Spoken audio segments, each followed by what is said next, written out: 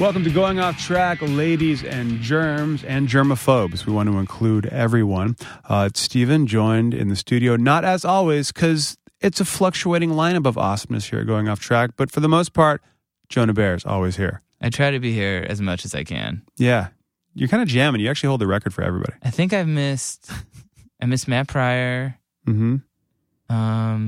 There's a couple more that are upcoming. And a couple more that are upcoming I don't want to spoil. But yeah, I've missed a handful, but I try to be here. We've all done that. Now, Brad is always here. Hola. But Brad has a job. I'm always here, but I'm not always here, like, in the room with you guys. You know you have like a lunch break at your job or a cigarette break or whatever your indulgence break is. That's what Brad does with his podcast. So he actually, when he could be having lunch, he's in here with us, and we are gracious and grateful. Stephen, I think we all know that the entire reason that I'm here working this job is so that I have a place to do this podcast. I just kind of wanted you to admit it so that everyone heard it. Yeah, I mean, it's pretty obvious, Brad. Yeah. I mean, you're in. It's cool. Finally. God. Today's guest is Mikey Weiss. Now, Mikey Weiss was in the wonderful Dance Hall Crashers, which is a band, if you never got to see them live, damn, you missed out. They were super tons of fun. Also, welcome to your 20s. Yeah, exactly. Welcome to Warped Tour 95, I think that was. Good heavens. I think so, too. They were great. Wow. But Mikey has this fantastic story of what happens when your major label band ends and you don't have a gig anymore. What are you going to do? And he really hooked it up. There it is, ladies and gentlemen. Wow. Jonah Bear is here. The Stumptown Coffee is working. He's fully on. He's active. I have nothing else to say, Mikey Weiss. It's going off track!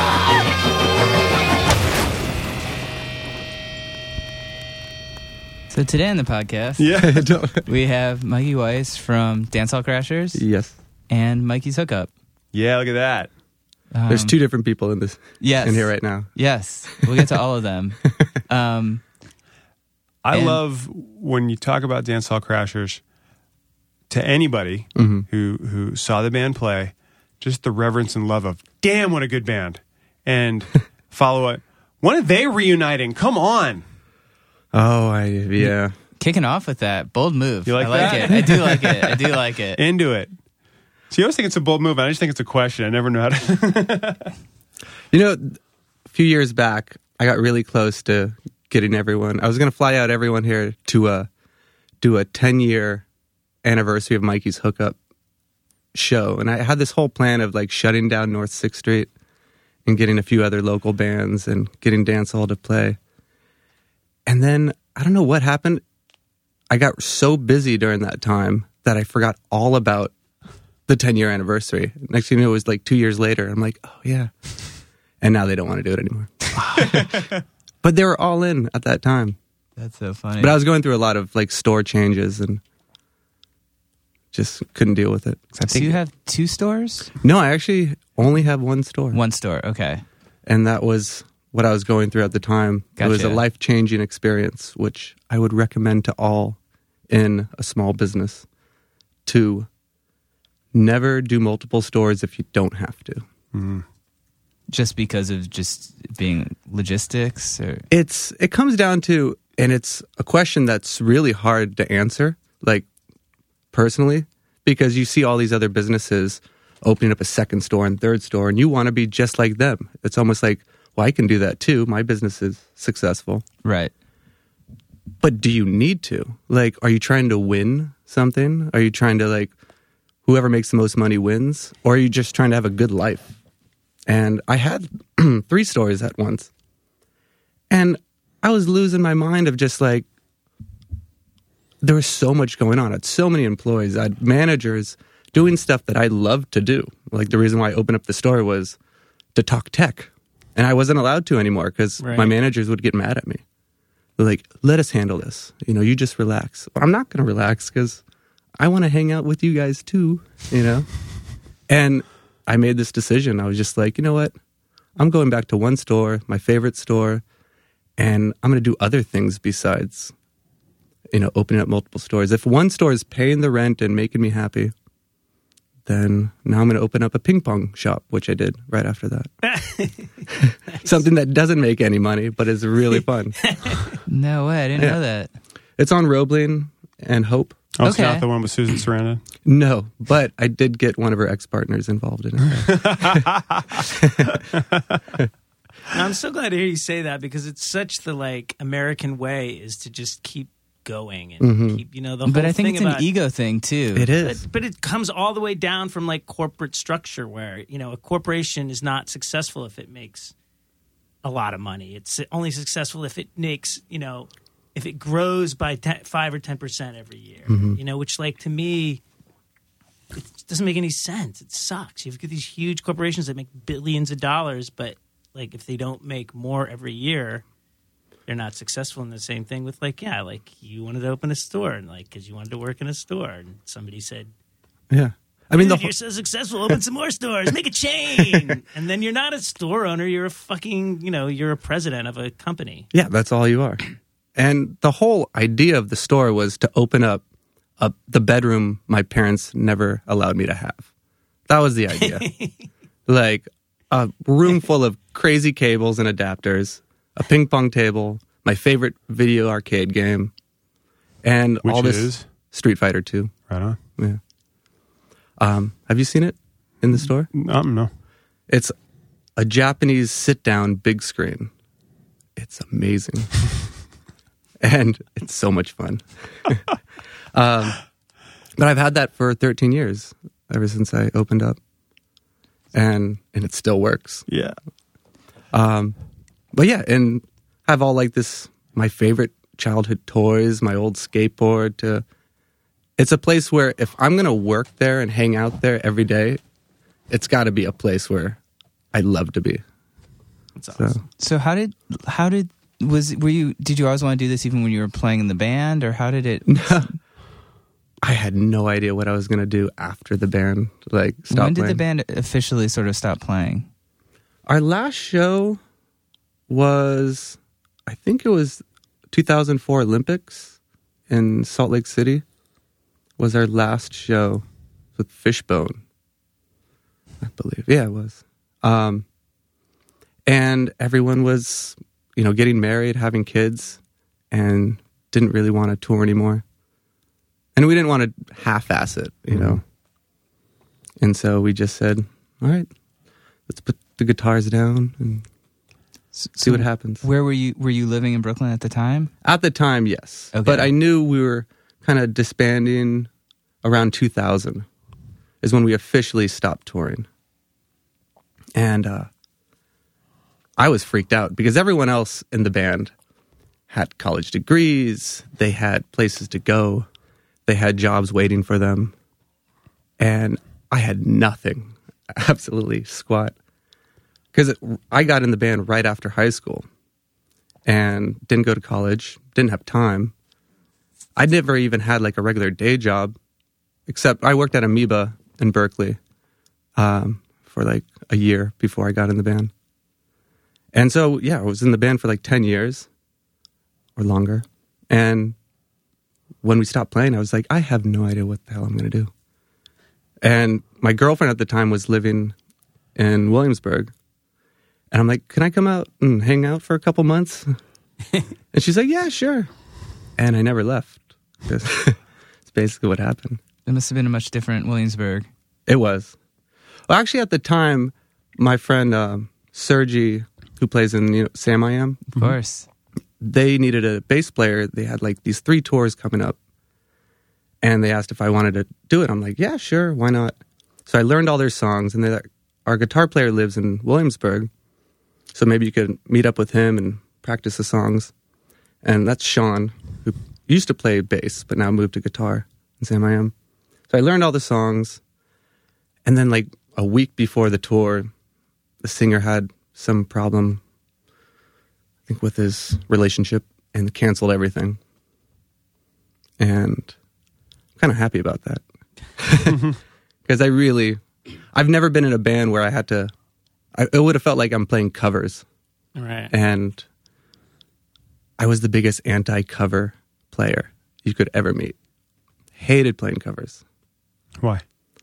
Unless Sam AM covers? No, well, because I wasn't involved in like writing the songs and being part of it, I would feel like, you know. Well, you kind of got to be on point too with Sam I Am because they're pretty good. Yeah. players. Oh, they're really. It's not like you're jumping up on stage with, I don't know, even Green Day, I guess. Yeah. No, they're great players. Yeah. Knapsack is coming through, I think, in a month or two, which I'm so excited for.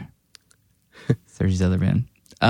So you're here. Mm-hmm. You're not going to a Sam AM. Were you like, I've always been into electronics. There's a market for this. Was there a market for it at that point? There was no market for it. And I was such a home theater nut. Like, I just put together this really DIY home theater back in Berkeley. And the only thing I shipped out from Berkeley was my home theater. And my girlfriend had this tiny little apartment on Masbeth right by the White Castle. And my home theater took up 80% of her apartment. And I've done that to girlfriends. yeah. It was pretty ridiculous. But ever since I was I'm not watching Star Wars on that. Yeah, And here we are. But I was really into putting something together with a little amount of money, because you don't need a lot of money to make something look great and sound great. And I always laughed at people that spent way too much money on cables. Right. But ever since I was like 5, 6 years old, I was always hooking up and unplugging my parents' system. And I loved reorganizing cables and hooking it up right and find out why this doesn't work if I plug it into this, but it works if I split this. I was always fascinated by it. The first time like my mind got blown when it came to like hooking up cables is my parents had one of those descramblers that would get all the channels, but only in their bedroom.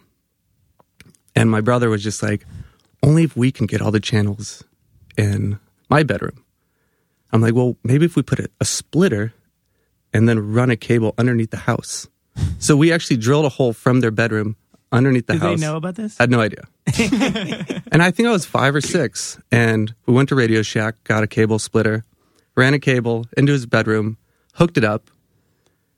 But what we found out was horrible, which was the only thing we could watch is what my parents were watching. And it was awful. And it wasn't just a bad TV show. It was like really bad porn. Like, Oh, man. and we were like, what is this? Well, I've never seen anything like it. The storyline is terrible. Production value. Keep your shirt on, woman. That You is call so... that acting?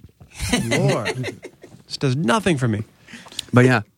So I had this idea, which I didn't think was going to really work, but there was nowhere around in the neighborhood where you could buy anything, cables, blank CDs, a jewel case.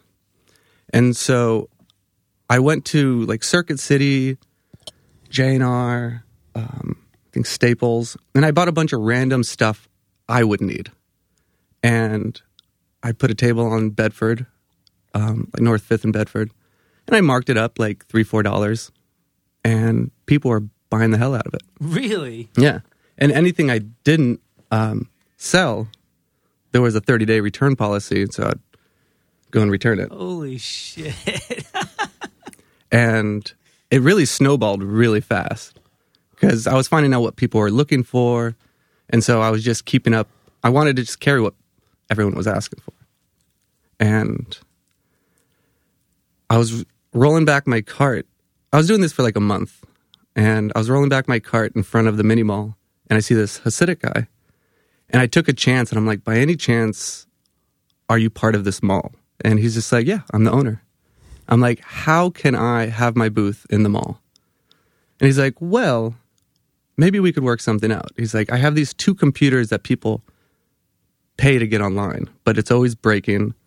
And if I could have someone that maintains it all the time, maybe I'll give you a space, like a little booth to build and sell your stuff, and you maintain these computers. And I'm like, deal. And all the computers needed was RAM, because that's why I was crashing all the time, because the internet couldn't handle it. Right. It had like 256 megabytes or something. And so there was nothing to maintain. I just put in the RAM and it was fine. And so I had this carpenter guy build me a little booth. And that went on for like 8 months. And I just kept on getting more inventory. I started with like $100, $200 worth of inventory. And now it turned into like thousands of dollars in inventory. And then a store came available in the mall. And I'm like, I want to take a store. And he's like, oh, it's, $3,000 a month. Can you handle it? I'm like, I have no idea. And I was just learning about business so fast. Yeah, most people fail at stages. Well, to me, like, I came from a long line of like business owners. And when my dad runs his own business, my brothers run his own business. So you had people you could go to for advice. Yeah, but like they're old school business. Like my grandmother sold goose livers on the streets of Budapest. Like we're all just kind of figured out. Wait a minute. Say that again. My grandmother sold goose livers on the streets of Budapest.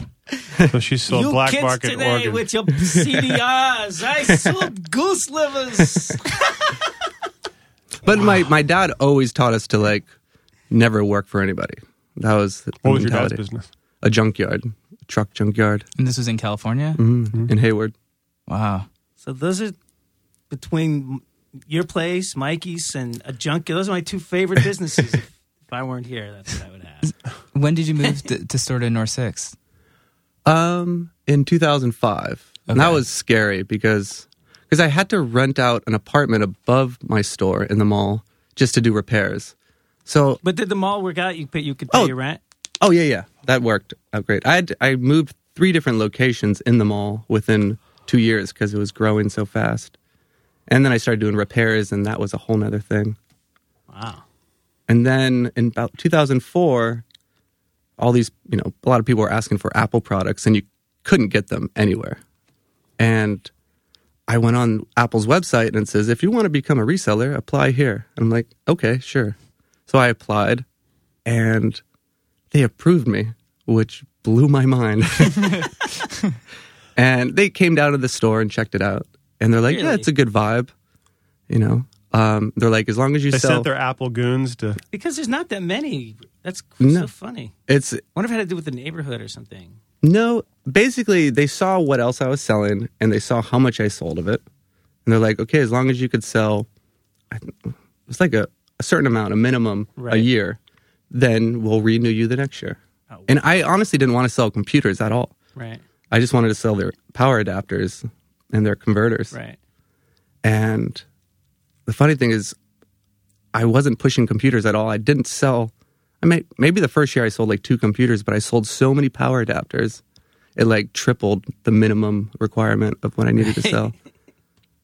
And yeah, and then I started getting authorized repair people, and then I got authorized to be a repair center for Apple. And that's when I moved to North 6 because I totally outgrew them all. I mean, what do you think? Sort of, obviously, they're building that Crazy Urban Outfitters on that block. Yeah. There's an American Apparel.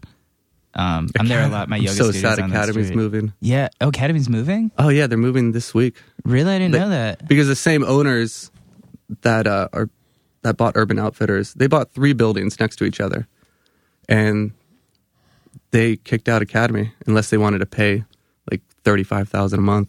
That's so crazy. I mean, what do you think about? I mean, obviously, I'm sure it's good in a way, but also, like, do you feel like it's just gotten out of control? I mean, what's your stance, having been there for so long? I'm sure it's. I mean, I really don't think it's going to be good for my business because what I've learned over the years is people with money don't spend money. People that don't have money spend the money. For some strange reason, that's how it works. And so the more rich people that move into the neighborhood, the worse off it's for me. Because it's the people that are just putting together their home apartment studio that spend the money on all the accessories and adapters to get their studio up and running. People with money, they don't come to those stores at all. They hire their assistant to buy it online. Right. That's interesting. I never thought about that. Like when I had my store in Dumbo is when it really hit me. Like the difference between people with money. And it was pretty annoying, to be totally honest. without hurting anyone's feelings in Dumbo. I mean, there's a lot of great people in Dumbo, but there's also the people that live upstairs from my store that are demanding someone bring up their ink cartridge to them. Yeah. Actually, that happened today. First thing this morning, someone called the store and said, I need a MagSafe for my MacBook Air. I'm like, okay. They're like, and deliver it to Northside Piers. And I go, are you talking about the same Northside Piers that's 2 blocks away from the store? And they're like, yep. I'm like, we don't deliver. And she's like, I'll send my assistant. I'm like, so that's where the neighborhood's going. Yes. That is so crazy. Hopefully she doesn't listen to this podcast. I'm sure that she doesn't. I don't know, man. You'd be Our surprised. fan base, because this is free. Mm-hmm. Yeah. So we have a lot of rich people listening. Yeah, that is true. That is true. I mean, I keep hearing rumors over the years of like an Apple store moving into that area. I love that rumor. Yeah. They are going to move to Brooklyn sometime. They even said it's on the map. But the last place they would ever move is Williamsburg. Why is that? Because every place they have a store is next to Prada, Neiman & Marcus, Right. Gucci, Right. like high-end areas. It would be like Apple opening up on St. Mark's. Would never happen. It's not the demographic for them. Even though there's thousands of people going up and down the street, that's not who they want. What are your thoughts kind of on Apple now, sort of where they're going like post Steve Jobs with like these new, like maybe budget iPhones coming out next week? Yeah, that's another funny rumor. It's like the budget iPhone. Apple's never made a budget product. Their whole thing is it's expensive for a reason because we want it to work really well. If they did make a budget product, it would be a disaster for the company. So the only budget product I've ever seen them make is the new iPod Touch without the rear camera for $50 less. Right. But that's not even a budget. It's just like some people don't need that camera, but still want the iPod Touch.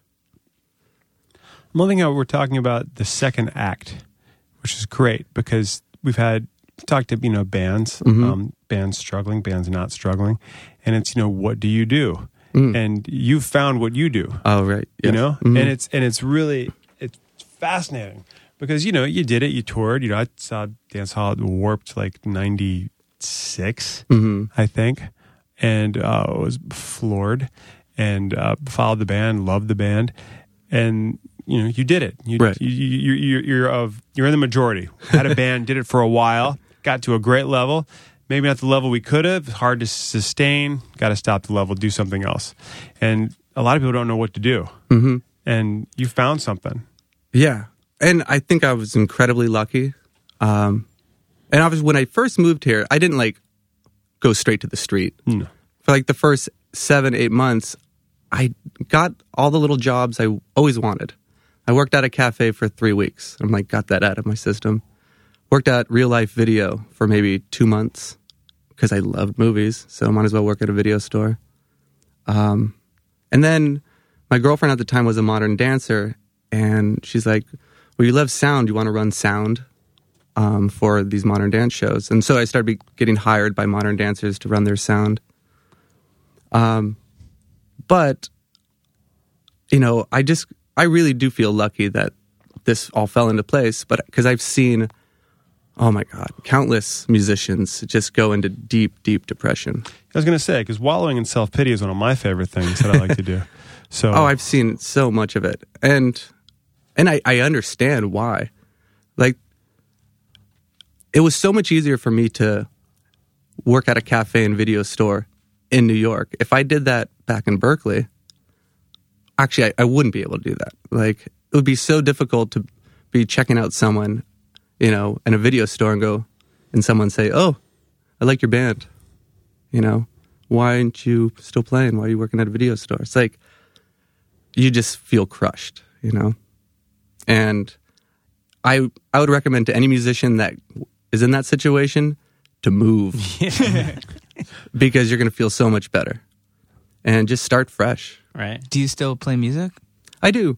Not as much as I want to be honest. I started a band with Sean from Sam I Am, within that first year, a little side project that he wanted to do. and it was called The Fakers, and it was so much fun. We did a small tour with Gibby Haynes for like 3 weeks, which was really fun. We made this EP, and it's me, Sean, and this other guy, Sean Powell. You know the band The Fuck Emos? I've heard the name. Heard of them. They're obviously from Austin. Don't forget that name. But yeah, they're like kind of a cult, crazy punk band from Austin. I wouldn't even call them punk, but it was just the three of us, just a 3-piece, playing kind of metal, rock, just whatever we really wanted. And I had a great time. And we played around here all the time. And then Sean's notorious, the singer, of playing in like 6 bands at once. So he never really had time to really get the Fakers going. And I guess if you own your own business, you can give yourself time off to go tour. But that was to be honest, and I apologize to all my dance hall bandmates, but one of the funnest tours I've ever had was with the Fakers. Because I never knew what it was like to do a really gritty, dirty tour. Like, dance halls started their first tour with brand new rental vans, nice places to stay. We were not, reaching out to fans if we could sleep on their floor. After the show. We weren't like begging for a slice of pizza at the club. Right. Like, our first tour was a huge success. Like, and we didn't know what was going to happen, and we were ready to just lose money, and it really worked out. But the Fakers tour was amazing because I bought a van on eBay for $800. A really cool, like 84 Ford Club Wagon. Whoa. And you know how it always says like grandfather owned? This was really grandfather owned. Nice. And built a loft, and we really just slept on people's floors and made $100 a show. You did it in reverse. You did your last tour. Yeah. Like how everybody else does their first one. Yeah. Because there were a lot of incarnations of dance hall. Right. And then was Lockjaw the first major label? That was the first major label, Okay. yeah. Because I remember that, and that was, to this day, one of the best album covers. It's amazing. And I was living in California at the time, and you'd always see it. It was like the perennial up on Tower Records. Yeah, MCA really pushed that really well. They did a great job. But that whole situation was very random, how we got signed, though. Because at the time, we were looking to get, put out a record, and we were looking at a bunch of other random labels. Jeez, didn't know that was on. Pathetic. We did a showcase in LA, in Hollywood, at the House of Blues, to get a bunch of labels there to see who wants to put us out. And we were really excited about doing the show, and we get there, and because it's House of Blues, anything could happen. And something did happen, which was the manager's like, I don't know if you mind, but Prince wants to play a show tonight. So do you mind going on like right before him? And you'll be like opening up for Prince. And we're like, oh, that sounds awesome. Sure, why not? And within hours, like all of Hollywood knows now Prince is going to play the House of Blues. So it's packed with just who's who and schmo. And the last thing they cared about was Dancehall Crashers. And so we were playing to backs. And we were playing our guts out to just people just talking about what they were doing that night after Prince, And it was kind of a disaster. But Prince was amazing. Like, he was phenomenal. Like, he just did nothing but, like, blues covers. And he played for hours.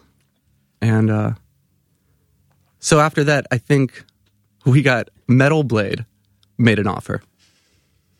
Well, they had a lot of success with the Goo Goo Dolls. Right. And we're like, nah, I don't know if that's going to work. Cargo, we were weeks away from signing with Cargo.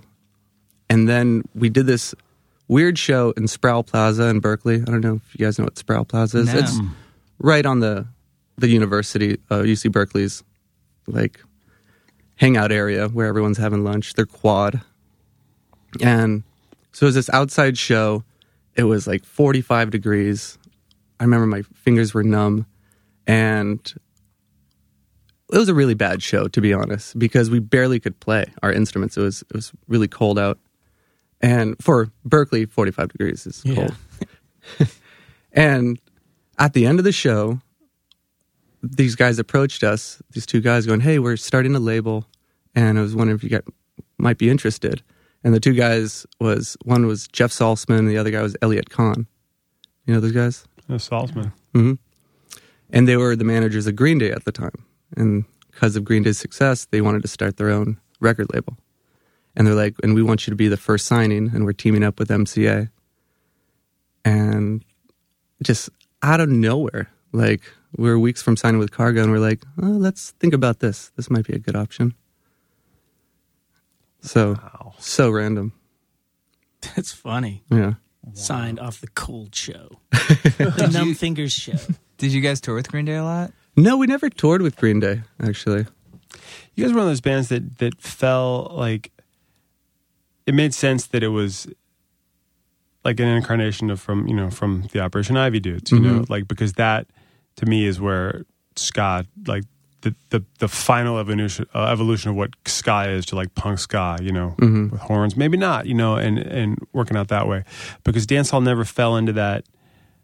I don't know. I just never found you guys as like a ska band, right? You know, and we didn't either. To be like when we first, obviously the first record on Moon Records, a total ska record. I wasn't on that record. I got in after that. Like, and to be honest, there's some great songs on there, but we changed them after we decided not to use horns, and we know the guitar players started using distortion and doing more guitar solos to cover the horns being missing. And I like that version better personally. But when we first toured, I got into the band right when they decided they're going to do their first tour. And the bass player wanted to become the original bass player at that time, because it went through like 3 other bass players, wanted to pursue stand-up comedy. And I was the drummer, like best friend from high school. We were in a band together all through high school. And he's like, hey, do you want to try out? And I'm like, sure, but I really don't know ska music. I'm like, I know how to play with you really well, because we've been, ever since I picked up my bass, I've been playing with you. And he's like, that's all you got to do. Just hit the root notes. And I'm like, you're on. And I went to this tryout, and I was just hitting the root notes. Not a single walking bass line. Just watching Gavin's kick drum foot. And I was just in the pocket the whole time. You couldn't play any more simple than what I did. And the other guys after me trying out were like Geddy Lee, just trying to show off, going, look what I could do. Slap, slap. And I was just like, these guys are blowing me away. Like, what was the point of me trying out? I would have fucking hired and you after heartbeat. The next day, Gavin calls me, and he was just like, they really want you in the band. I'm like, you got to be shitting me. No, dude. Yeah. I've auditioned so many bass players and drummers.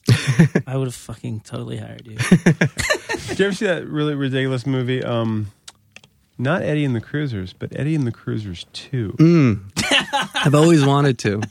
You don't need to, and I'm going to save you 2 hours of your life. But there's a moment that I remember watching that movie. Like, I think it was like I never had like the first time I had cable, you know, on my own. It was on. I'm like, oh, watch this.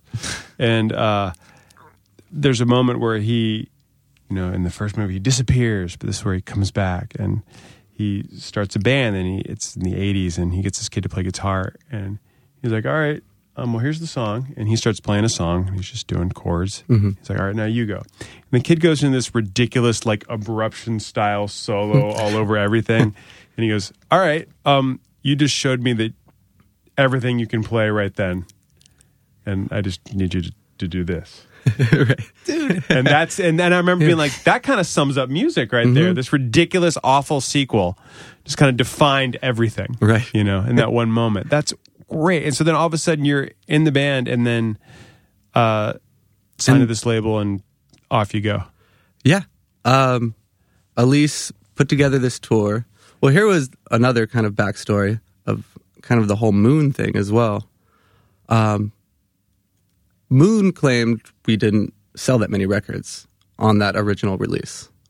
And, you know, obviously the band at the time was kind of bummed out because they thought they made a great record, and we were getting some fan mail because there was fan mail back then.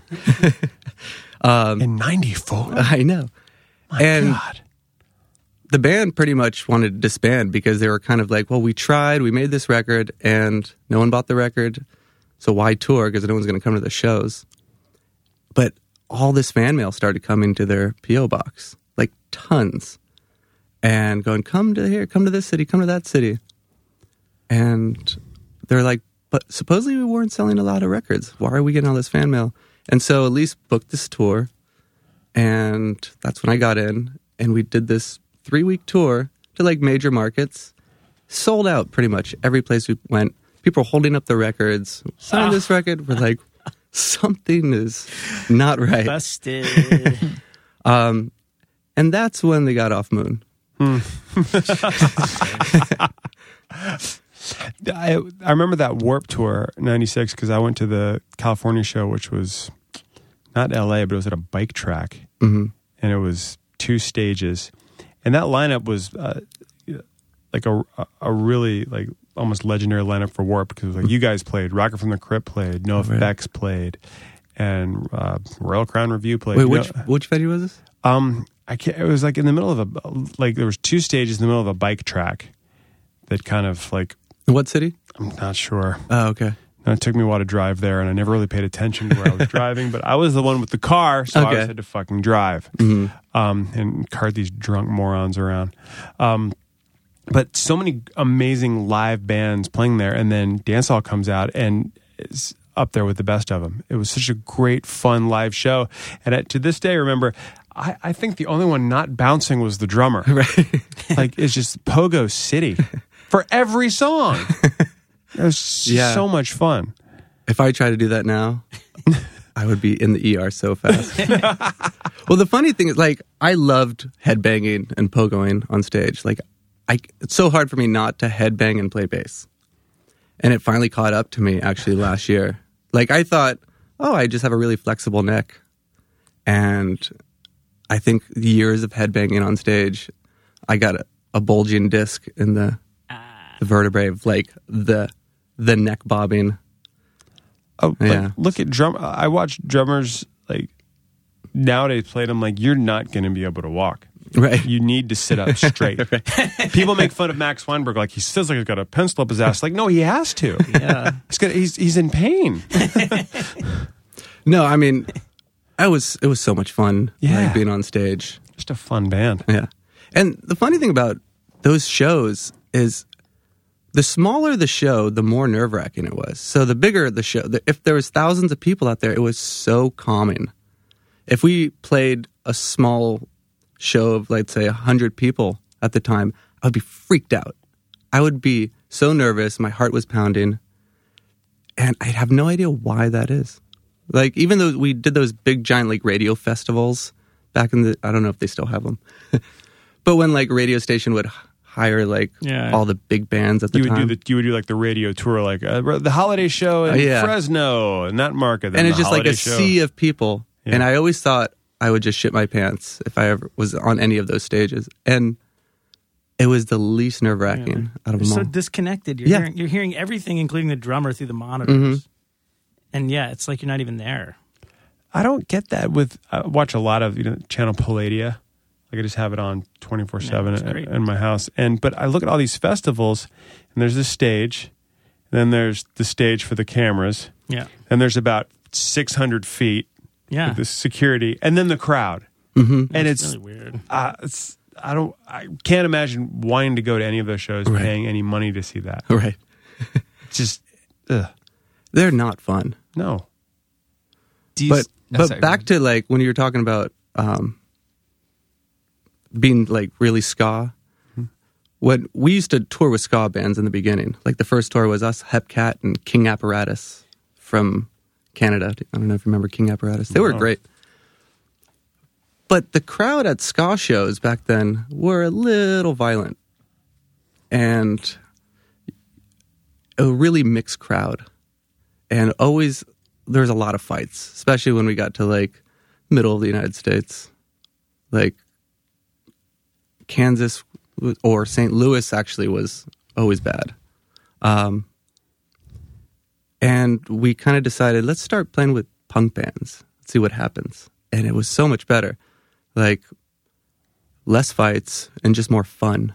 Even though ska shows had so much energy, the crowd was the whole part of like doing that show because they're just dancing their asses off. But you get two different types of skinheads come into the shows, and it gets bloody. Yeah. Like, the SOB show we did was with the Toasters and Hepcat. And that was in 95, I think. And they had to stop the show. It was a riot in the street and just blood everywhere on the sidewalk. It was disgusting. So bad. And it was obviously the bouncers having a field day, beating everyone up too. Yeah. It's so crazy to me that a genre that's so into puns would also be so violent. Right. Yeah. You would think, yeah.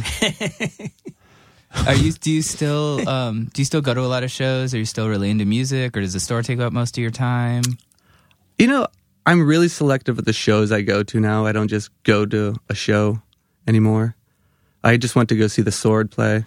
Okay. And that was amazing. They did such a great job at the music hall. I have to admit, I'm really into stoner rock. Yeah. Yeah. And I'll see a stoner rock band in a second. But when it comes to like a big show, I can't stand going to any kind of big concerts. It's just no fun. But I was at Secret Project Robot last night and saw this cool, freaky Italian band, which was really fun. I forgot what they were called. But they all looked like gummy worms dancing up on stage. How did the idea for the ping pong store happen? And how did I feel like the first time I walked into Mikey's Hookup, I was like, how do I get around this thing? I'm like getting like pelted with balls, trying to find how did that sort of come about? Because I feel like it's not a traditional move. What happened was when I decided to spend $3,000 a month on a store, it came down to two stores in the mall. One was half the size. That was, I think, $2,000 a month. And the bigger one was $3,000. And I was already scared to spend $2,000 a month on a store. And I had this small party at the place I was living at, and we had a ping pong table in there. And I got pretty drunk that night, and I told everyone, if I'm going to have a store, it's going to have a ping pong table in it. And the next morning, I was still thinking, I'm going to have a ping pong table in my store. If I'm going to spend that money, it better fit a ping pong table. And the first thing in the store, we rolled down the ping pong table from South First and Wythe to the mini mall and put it in the store and then put all the product around it. And so the ping pong table is the heart of the store. You backed up your drunk claim. I really did. Aren't you glad I didn't say air hockey? Oh, no. Too dangerous. Too loud. And loud. Those pucks fly off. Oh, yeah. So are you incredible at ping pong? I'm not incredible, but I'm a player. Okay. Yeah. I definitely stand back. Yeah. Okay. Yeah. Then There's really two levels of ping pong. There's the people that are the best at what's called basement pong, like the best of their friends in college or camp, or even like, actually the firefighters are really good ping pong players because they have tables there and that's all they do. So I don't want to. They're good players, you guys. To our firefighter audience, please do not answer a call to Mikey's Hookups. yes. But then there's the real competitive players that have taken lessons, because it's kind of like trying to learn tennis on your own. And then you take a tennis lesson and you realize, wow, I could be that much better. And once you take one real lesson from a professional, your game jumps up 10 times. Because you can't play with a real competitive player if you've never played that level. You can't score a point. Like, they'll do spins and top spins and serves that will just make you puke. And so when I had the table in the store, I thought I was going to be the best, in the store. But then these Europeans would come in and be like, "Oh, you play table tennis? I love table tennis." And they would just school me because ping pong is huge in Europe. Like, people actually make a living being a professional ping pong player there. Nice. And I went online and I researched this place on 100th and Broadway. This 80s gold medalist named Atunda Musa from Nigeria ran this ping pong club. And it was like an old, imagine like an old boxing club, dusty, dirty, with like the photos of the greats on the wall, and people just hanging out, talking like the good old days of ping pong. That's what it was like. And I'm like, I need some lessons. And he's like, come on in. He had like scarification, and he was brutal. Like, what he made me do, I was just like drenched, hyperventilating. And I maybe took like 8 lessons from him. And then I wasn't afraid to play anyone in the store.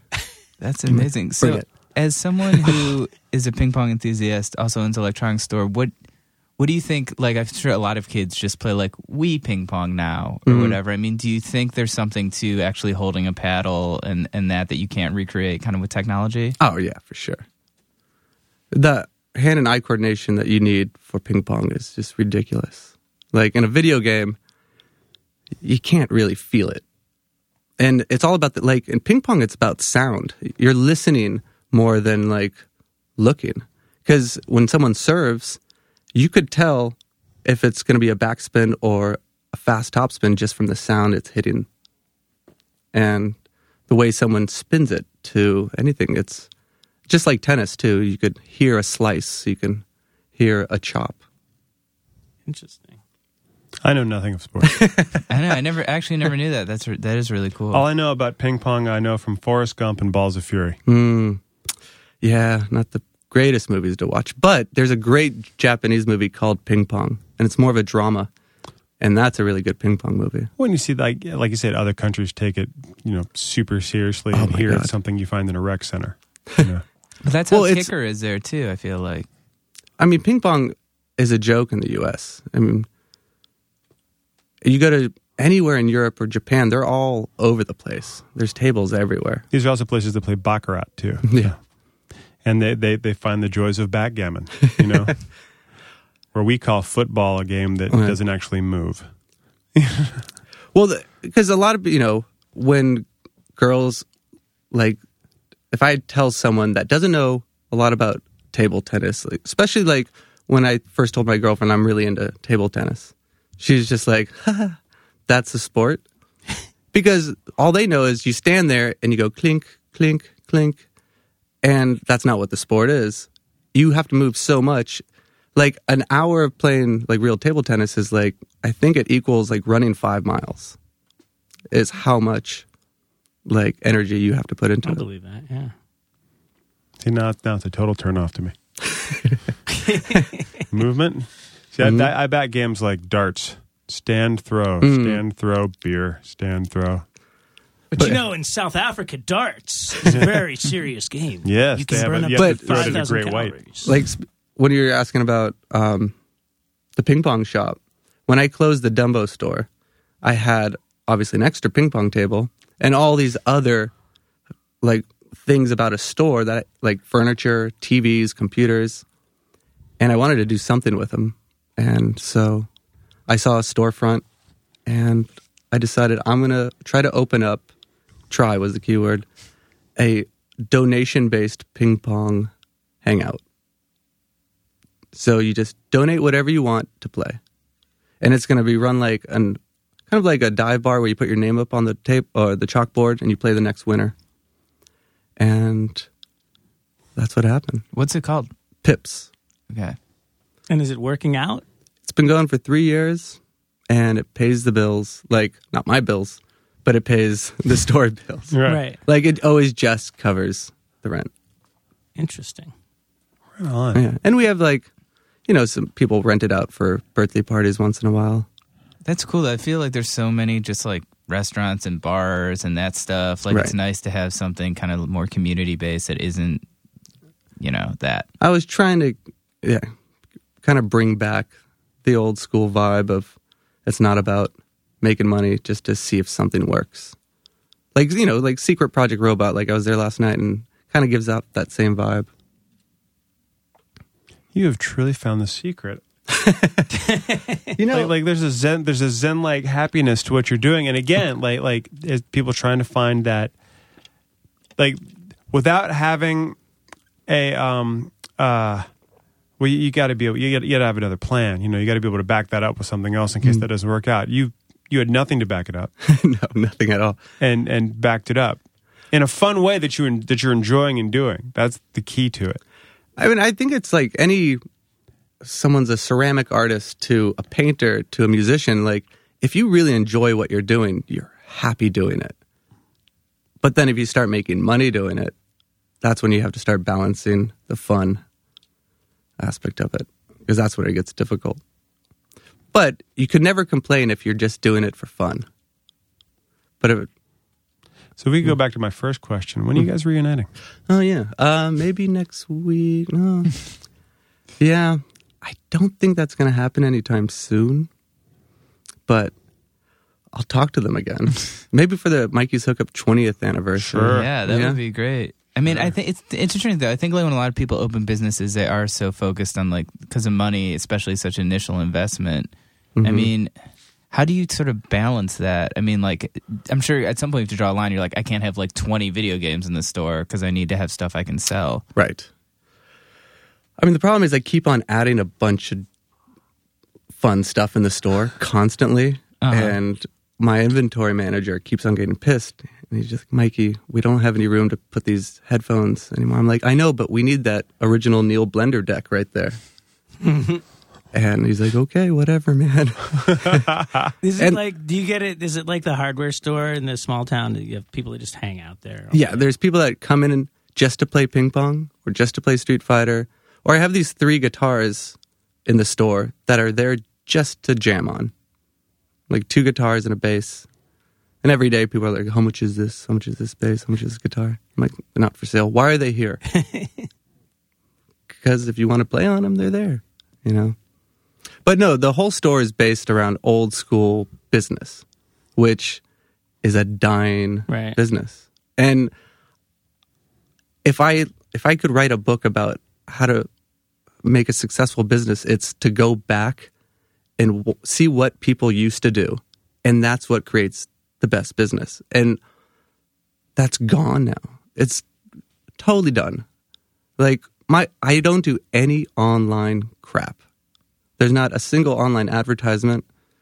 There's no email blasts. There's no Facebook. There's no Twitter. But I see your ads in the subway. There's ads in the subway. That's been happening for, 80 years? Yeah. And it's the best form of advertising. It's crazy how well it works. Like, online advertising is a joke if you don't sell online. But even selling online is a joke, because what's the fun of selling online? All you do is get people buying the wrong thing, or UPS breaks it. Like, the whole store is based on coming in and we'll walk you through what you really need and tell you what you don't need. That's so interesting to me, that dichotomy of dealing with technology, but also being like, we don't want to go online. We want to go back to this other idea, but sell these products. It's really interesting. And, the people I hire, I want to hire people that love geeking out. If you want to talk shop, my guys are ready to just talk your ear off about, their latest MIDI controller they just got. But like any of these places, you go to Guitar Center or even the Apple Store, they're all trained to say what they say. They're not allowed to say anything beyond that. Right. They can't say their opinion. They'll get fired if they actually told you their opinion on something. And their design, they want to try to sell you as much as they can. Right. And the store, Mikey's, is all about, we'd rather not sell you something because you're going to be stoked. If someone comes in going, oh, I need a FireWire hub, and we go, why? They're like, well, I ran out of FireWire ports. We're like, well, we have it at $60, but you could just daisy chain FireWire. They're like, really? I'm like, yeah. And now I just saved them $60, and they're so happy. But then they come back the next day and buy a bunch of other stuff, I really miss Radio Shack. I think like you have the model of what it used to be because it was Right. before it was a phone store. Right. Because the stuff in Radio Shack was so fucking cheap anyway. Yeah. They couldn't really make money. It's kind of like a hardware store selling nuts. That's and what bolts. Radio Shack used to be. Radio Yeah. Shack used to be amazing. Yeah, and the people working there had to know their shit. Right. And yeah, it was about solving problems. That's what it was, not making money. I mean, obviously the company must have made money somehow, but Yeah, they're such now a you dying can't- business. It's depressing dead going because in It's there. so Yeah. depressing. And It's they such still a bummer. have the worst part is that every now and then, like however long it takes for my memory to fade, I'll go back into a Radio Shack thinking, okay, I just got to get this 1/4 inch adapter or something, and it's a fucking horror show because not only does nobody there know what they're talking about, but they it's just the opposite. They're like, I can pull somebody off the street who'd know more Right. about what I'm trying to deal with than they do. I think it's hilarious because I read just recently that, Radio Shack's doing terrible right now. They're trying to figure out how to save their business. And they just recently opened up a prototype store on the Upper West Side or something. Is it the old Radio Shack? It's like this new look that is going to save the company. And what made me laugh was like their whole thing is selling products that people really think they need. Like they want to carry the new hip, styly gadgets because that's what the problem is. They think is the store They're doesn't, not going to compete with the Apple and they're Store. like, like carrying Beats. And I almost cried. I'm like, the local bodegas carry Beats. And, fuck. but yeah, if they just brought it back to like the hardware store vibe. Yeah. Because people definitely, I mean, and maybe now more than ever, we need some of that stuff. Like Crest Hardware, like same vibe, like I love in stores. Like those people are there to help you. Right. They're not making a commission. Right. And they do Like- Crest Fest, which is so awesome. Oh, yeah. Have you ever been to that? No. Yeah, Brad, you guys Yeah, did we something. sponsor it now. Yeah, and they just have bands. They open the store up in the back, and they have bands play. It's so cool. Yeah, and tons of art. Basically, what you're all saying is, when it's cool, it's smaller, more business-like, and when it's larger and more corporate, it's completely. I know, not it sounds cool. pretty... But it's true. Remember, you yelled at me one time because I said something about Best Buy, and you were like, "I will give you money not to go there." I was like, "I won't." yeah.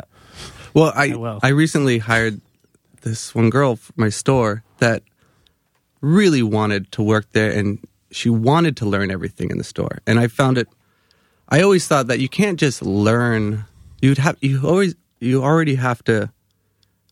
It already has to be a hobby for you to like Right. work in my store. Because a lot of people come in like, well, I'm a fast learner. It's like, well, it's kind of hard to learn all the ins and outputs of every mixer there is. Like you have to have been playing with it.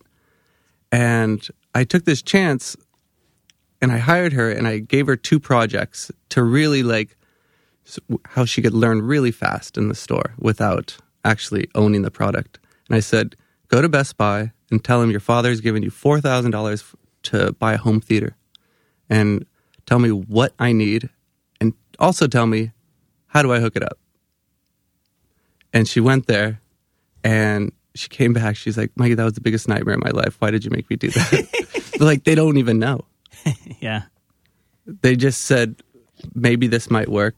But they'd have no idea how to hook it up. Absolutely. And I said, well, go to Guitar Center and go to the Pro Audio section and say you want a small recording studio for your apartment and you have $3,000. And she came back and she's like, that was even worse.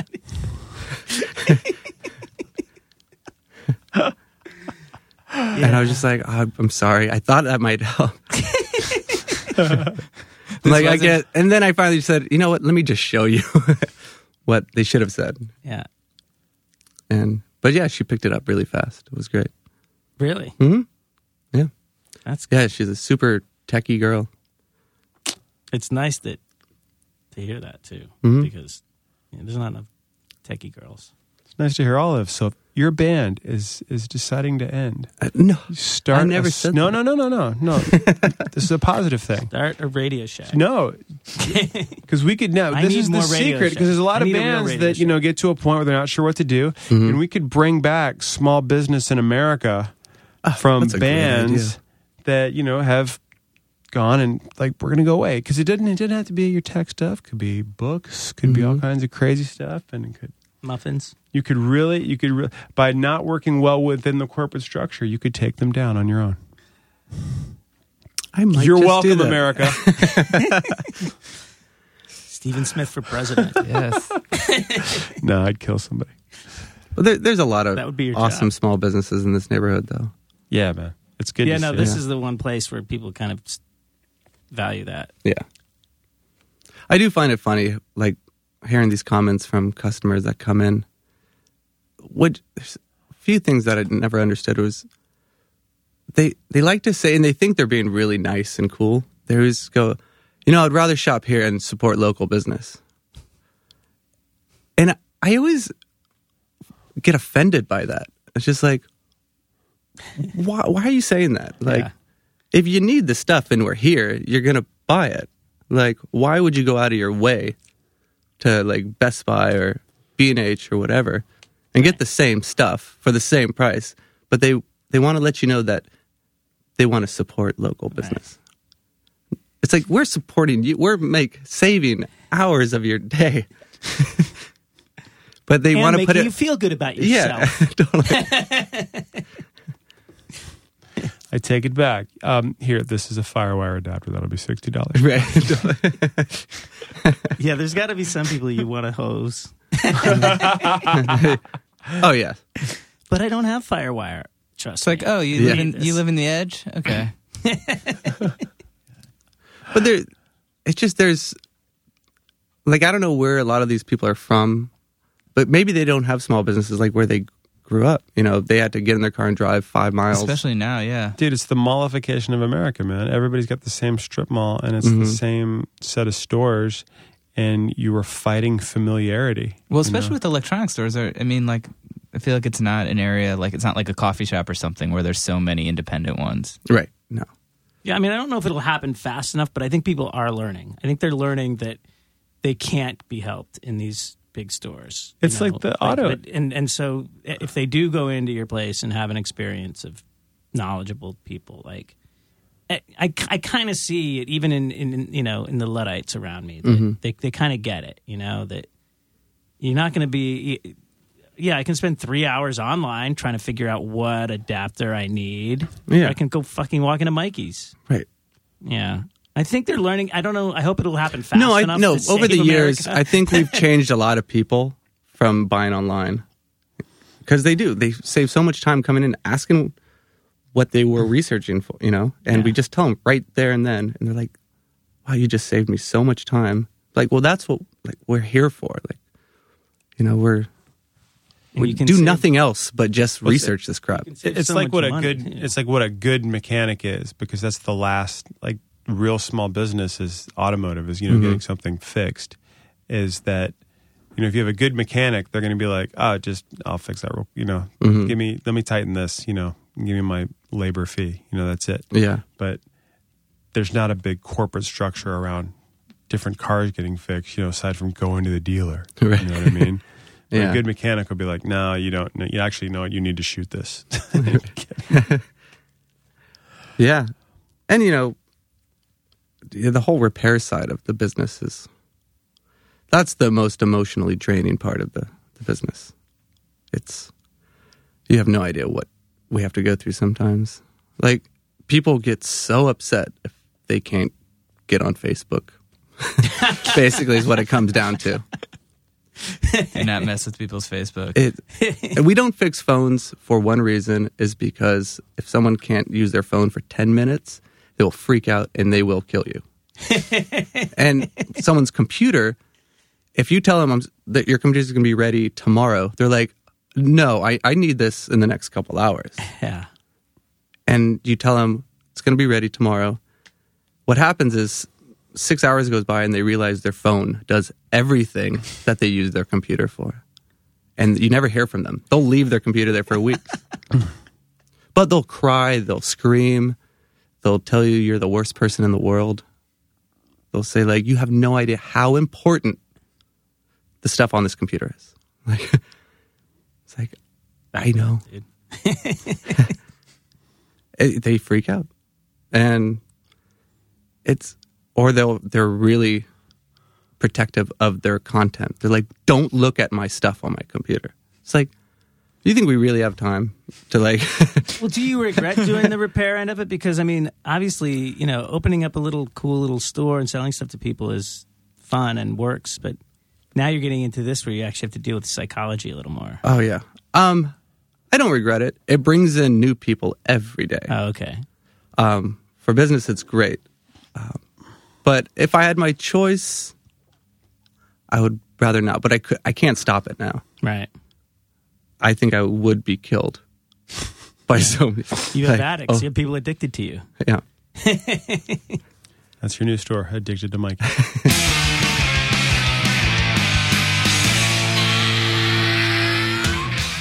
I think about Mikey's story all the time. Like, what do you mean? What just like, I'm going to go to J&R and buy stuff and sell it, and then if I don't sell it in 30 days, return it. It's like this perfect business model. It's he for me defines startup, Yeah, here's what I think about when I hear that story. Oh, this guy had a really good idea that he like worked hard at and followed through with, and then like I'll have a good idea, I'll be like, I want to go to bed. And then someone else does it and I'm like, oh wow. Like, so I can't like look at his story without just like making myself feel like a complete failure. But I think it's also sort of inspiring to most people. Mm-hmm. This is really, though, I mean, seems to be the ongoing theme with our podcast. That's why we do it, is so that we feel worthless. Yeah, no, totally. Have people on that have accomplished their dreams. Right. And most of them have kind of done the stuff that we've kind of done or 100%. Or that we think about trying to do. I like to think, does this typify our audience out there? Do you listening hear us doing a podcast wow, these guys hate what they've done and I'm listening to what they do? I got an email from someone who's in a band about the podcast, who's a really big fan, but he also said, I like how you guys, I can't remember how he worded it, like deal with your self-help or like your depression, like something where I was self-hatred. like, and I was like, oh, I guess we do. I never really thought about it, but yeah, he totally put it in those terms. So I guess so. Yeah, we work through the pity here. Yeah, totally. Well, I mean, therapy is expensive. It really, really is. Yeah. I'd like to thank United Healthcare for mine. I appreciate it muchly. Thank you, Mikey, for hanging out with us. If you did Going Off Track, hit us up on Facebook.com/Going Off Track. You can send us a wonderful message there. We will write you back, especially those who say, hey, it's not working. And then I write back, about 2 days later when it's obviously been working and I didn't help you at all. I apologize. And this is something not a lot of people know, but me and Steven personally check our Twitter replies. Yes. I mean, we get at least a couple a week, and we check all of them. Every single So it's not one. it's not like a firm we've hired to send out blanket stuff. Like, it really is us. But we really want to achieve that status of hiring someone to check our Twitter feed. So if you want to help with that, you can go to goingofftrack.com, our wonderful website. There's a fantastic donate button that if you want to throw us some dough to help us break even, we really appreciate it. I thought you were going to say you can email us if you want to run our Twitter account. If you can direct message us on Twitter to work our Twitter account. You can have our password and reply to everything. Or you can donate money. Either one. Whatever works. Follow us all on Twitter. We all have handles that you can find out on the website. And what else? What do you got going on writing-wise, Jonah? Well, I'm doing a lot of stuff for Noisy right now. Man, I love Noisy. Noisy's cool. I'm not plugging it just because you write for it, but I love their editorial stuff. I just love the voice that Noisy has. Yeah, so that's cool. So I'm doing stuff for them. And then we have some new episodes of Sound Advice. My web series on Above Average are going to be coming out. I don't know exactly when, but when you're listening to this, very soon, if they're not already out, hopefully. Hilarious. They are ridiculously and we have some really cool funny guests. So that stuff. And then United Nations record. Look for it in the spring, summer area. Whenever spring may arise, which at this time might be October. Thanks, right? climate change. Yeah. So what about you, Steven? Let's see. If you need me, you can find me here, or you can just look around New Jersey to a SUV with twins in the back. That's probably where you'll see me, just cruising around. Oh, that was you? Yeah. Why'd you cut me off? Because I don't like people. And I especially don't like people in charge of what I consider artillery, which is what I think a car is, because you can kill someone. Hey, a tree fell and no one heard it except for the minivan that it crushed of my neighbors. Woo! During that ice storm. I walked by it this morning and I was like, oh, man. Is this a neighbor you don't like? No. I like most of my... that's not true. A couple. That's a bummer if it's someone you liked. If it's someone you don't like, it's kind of awesome. It is nice that I have this feeling now as an adult where my first thought is, oh my God, I hope nobody got hurt. Whereas in my 20s, I've been like, dick. Sorry about your van, fuckhead. But now I'm like, oh my God, I hope they're okay. Okay. Yeah, that's how I feel. I clearly haven't gotten to that point, so I was like, that's awesome if it's someone you don't like. Cool reaction. We're going to continue to work through this, John. Yes. I need lots of help. Subsequent episodes. All right, we'll hear you guys next week.